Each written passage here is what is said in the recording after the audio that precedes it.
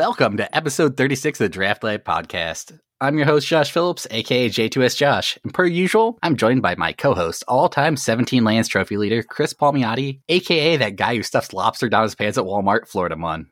We're going to do a short episode talking about the rough streets of New Capenna. How's it going today, Chris?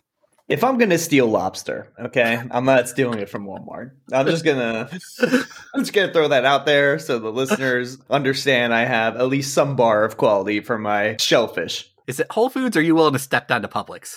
Hey, don't be knocking Publix. I think Publix is on par with Whole Foods. Whole Foods just has better branding, marketing. It really depends which Publix you go to. There's a few of the nice fancy Publix, and then there's those Publix. Yeah. Publix Bakery is second to none. I'm convinced, though. They have some great cannolis.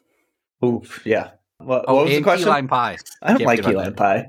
Well, I like Publix key lime pie. It's pretty solid. I just don't like key lime pie. All right, man. Don't put citrus in my dessert.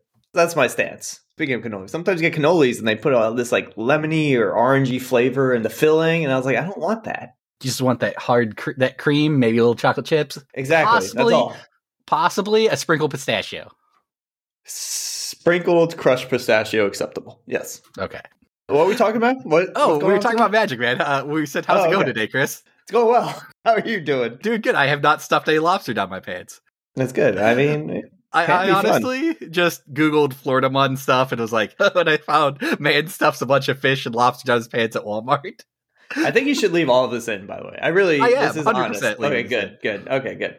All right, what are we talking about today? What's going on? I think there's a new set coming out. Yeah, there is. Interesting. But, we don't talk about that here. We just talk about what's up, See? So we're going to start off with our weekly update. We are so tired of Neo that Chris has resorted to playing Ravnica mixer events while being confused at some of the people he gets to play against. Please, oh please, let Streets get here quicker. Yeah, and I'm enjoying it. That's how over Neo I am. I'm not like instantly being like, okay, this format is stupid. I'm going back. I'm like, you know what? I'll keep on playing. I'll just wait till I open Ethereal Absolution. It'll happen soon. Oh, you get somebody good. I'm so over Neo that I have like a trophy match sitting there and I'm just not willing to log in and play it. I don't think I even overplayed Neo. People are like, oh, maybe it's because you played that much or you played a ton. I think I've played it less than almost any format, maybe other than AFR in recent memory. If you look at the number of like matches I played. And I just think it looks like a very diverse format at its surface. But once you like get a little deeper, and you kind of basically said this offline, it's only really like 3 or 4 different types of decks. And they have some different flavors to them. But at the end of the day, it feels like you're playing one of those 4 decks, and that's that. To me, and I've been complaining about the format since the beginning, and everybody's like, people were just like, what are you talking about? This is the greatest format ever. And I was very upfront about like, I'm not a fan of this. It basically feels like if you're playing a guild set, but 2 of the guilds didn't get there. Yeah. Okay, that makes sense. And the overpowered uncommons, just... I think I'm off overpowered uncommons. I'm off of it. I don't like them. Not when they're game tilting, like you can have powerful uncommons, but they shouldn't be ones that you're like, wait, that's not a rare all the time. The mythic uncommons, you shouldn't have more than 1 mythic uncommon per set. Yeah. When you face a deck that has 3 Behold the Unspeakables, no one's having fun. Right. All right. So how about we get off what we hate and talk about what's upcoming with Streets of New Capenna? Heck yeah. We're going to talk about the mechanics and how they're going to affect limited, etc. The first one is Connive, which is draw a card, then discard a card. And if you discard a non-land card, put a +1/+1 counter on the creature. You can still connive if the creature is killed in response, but obviously no counter. I like this ability as it's a way to loot away extra lands or permanently pump creatures, both of which are solid effects and limited. Depending on how hard is Connive, it can be looked at similarly to Blood as a way to prevent flood. It just really depends on how quote-unquote free it is to use this ability. Similar to Blood, it really lets you make decisions, and that feels like it really benefits better players. Yeah, and like this full set hasn't been spoiled. Obviously, this goes up if there are some graveyard synergies, because then you're incentivized to discard non-land cards into your graveyard. You get counters on your creatures. That's all good. And like Josh was saying, it's just basically Blood with upside attached to cards. You don't have to pay 1 mana, but obviously you have to do something to trigger a connive ability. But yeah, this is going to be super strong. I think there are sets out there that you just don't have any way to loot consistently. That's like mainstay in the set. And the sets that do, you just feel like you don't flood as much. You have a little more authority and control over how the game develops, which I'm a big fan of. I think better players like these effects because it just gives them more tools to leverage. All right, so the next ability is Casualty.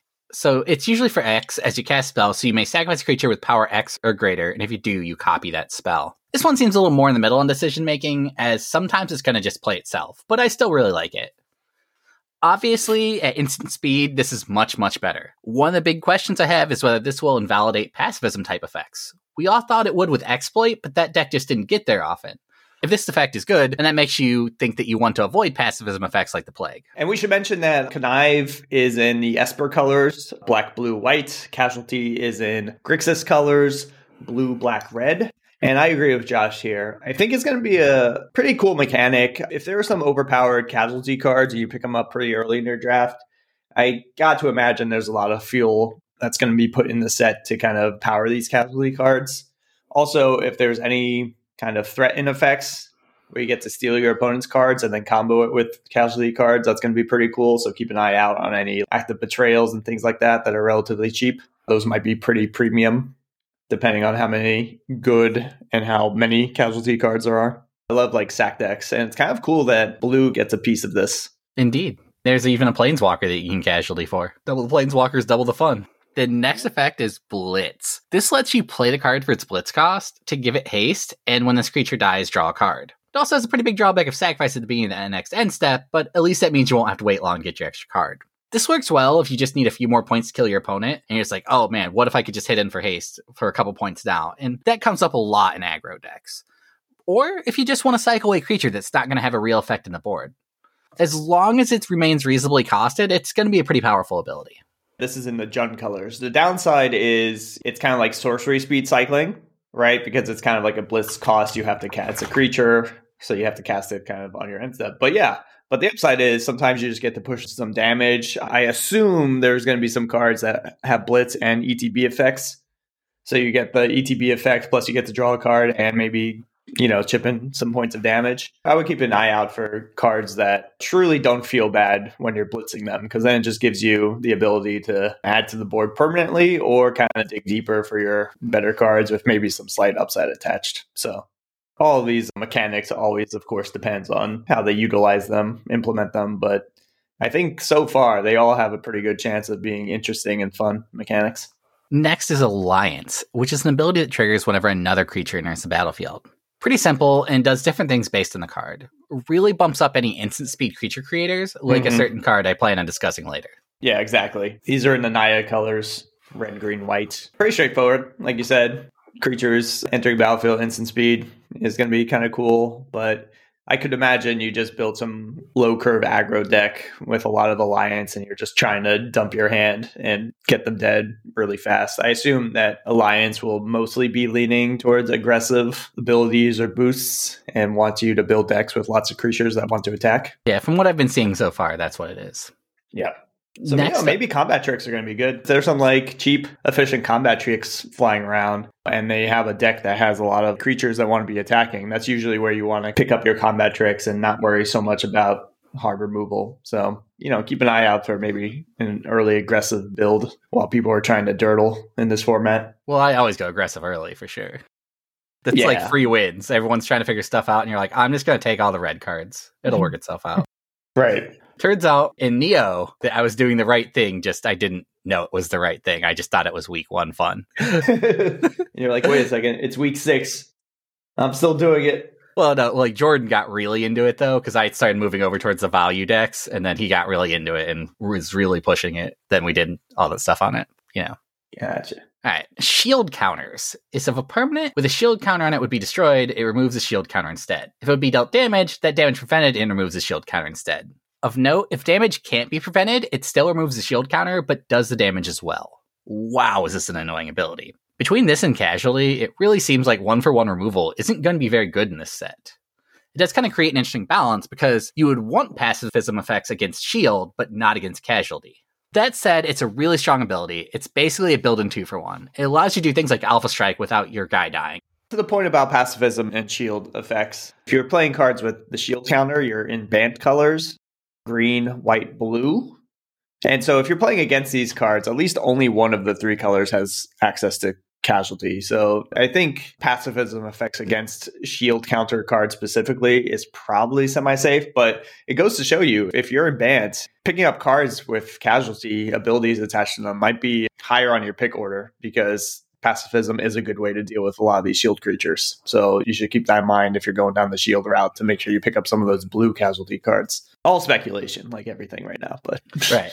We're just full of it. We're just spouting stuff out. This is the way you have to think about mechanics early on, though, right? You have to think about, okay, this is cool at face value. How do people counter it? Okay, so how do I mitigate people countering this? I don't think a lot of people go into sets with that mindset. And then so you get a pretty big edge if you're already pre-prepared for how people are going to eventually answer these cards. Indeed.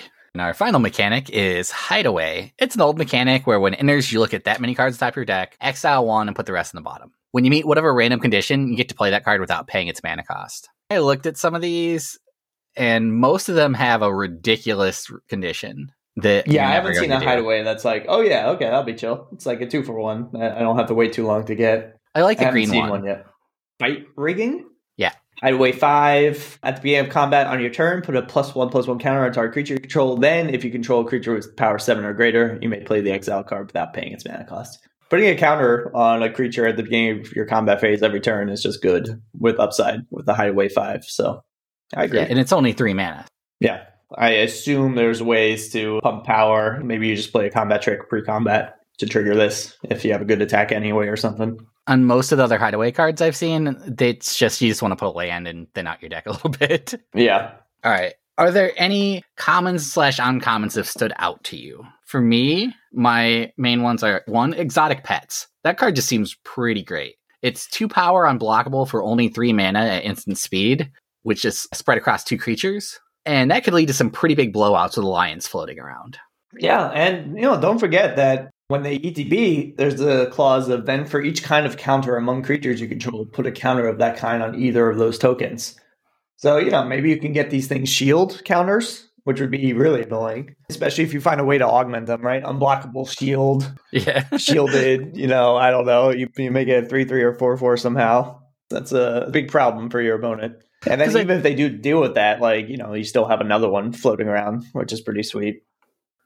I think you would just play a 2/2 unblockable for 3 anyway, right? Yeah, I think there's instances of that. I think you need a little more upside, which this comes with. The fact that it's an instant speed, the fact that it gets, maybe other types of counters on it. And it's across 2 bodies. Yeah. Because, this also is really good for casualty considerations. If you have some casualty 1 cards in there, you can still get half a card out of this plus whatever upside. This card just does a lot of good things. I saw just Lola Man post that he's very happy this is uncommon and not common. And I agree with that sentiment. If this was common, it would be disgusting. All right. The next one is Unlucky Witness. Unlucky Witness, single red. When it dies, exile top 2 cards of your library until your next end step. You may play one of those cards. Unlucky Witness just seems really strong, especially with casualty. It's going to make blocking or attacking really awkward for your opponent. And it just seems like continuation of great limited 1-drops that have come out recently. Yeah. This is going to be like premium casualty fodder.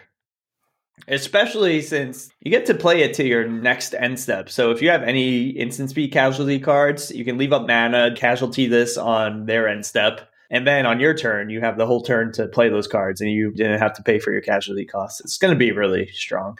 It makes so many decisions. Like your opponent's like, do I want to attack for 2 damage, but they can just block and draw cards? Do I want that to happen? I think how you want to deal with this card, if they play a turn 1, just kind of get it out of the way as fast as possible. Be okay trading with it because it's unlikely they're going to be getting a lot of value the less mana they have.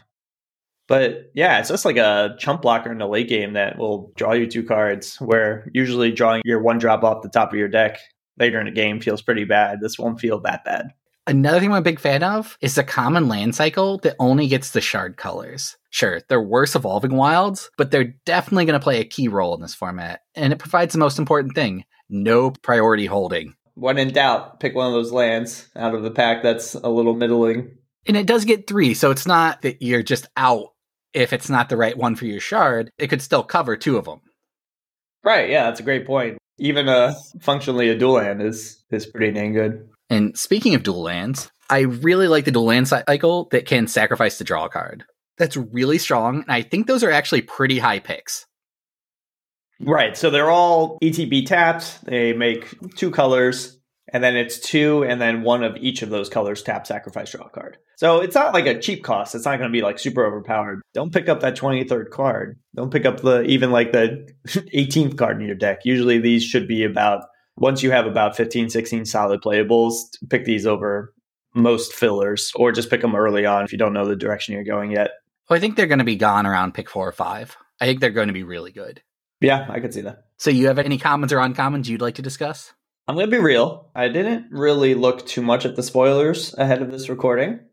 So nothing on my radar yet. I will say that from a very quick glance, I think this is going to be a format that has a lot of decisions. And I think Neo feels like it has a lot of decisions, but I think those decisions are either pretty obvious or they don't matter they're like big swinging decisions more than something like Midnight Hunt, where it's like, do I tap these 3 things to scry, or do I tap these 3 things to deal 1 extra damage, things like that.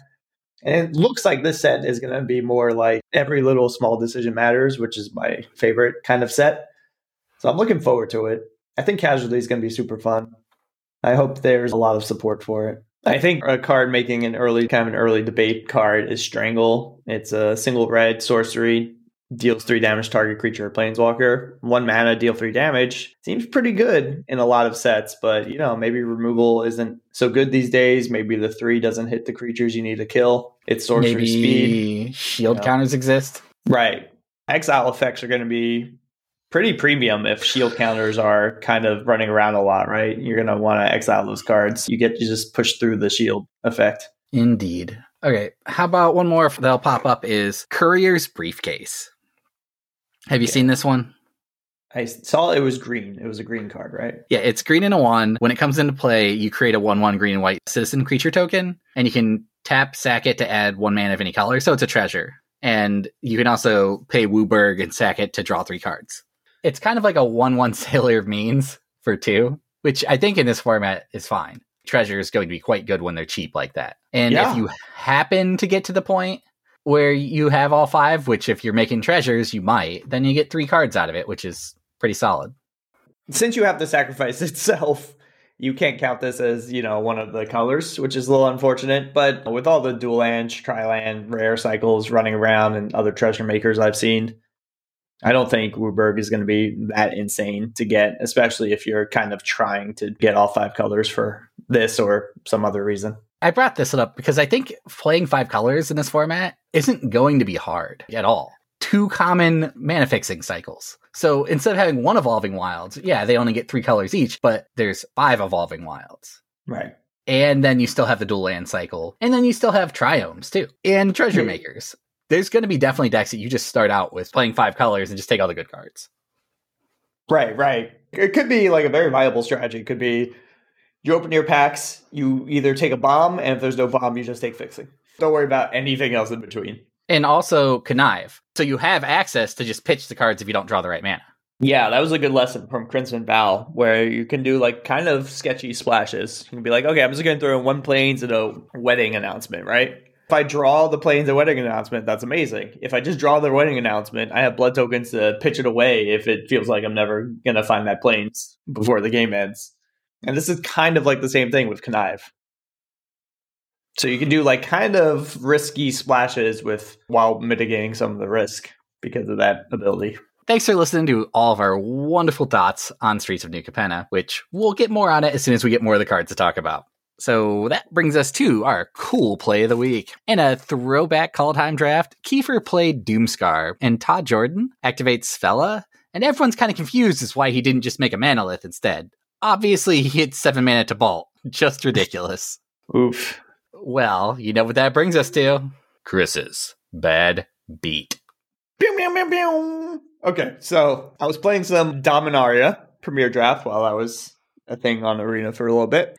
And I was kind of having not the best morning. I kind of got by some ridiculous cards. But there was a game I was playing a green-black deck, had a bunch of fungus tokens. It got to the point where I was like, you know what? I don't care if they eat a creature or 2. I'll just swing all and beat them down. I was at like 10 health or something. I felt pretty safe. I left back a token just in case.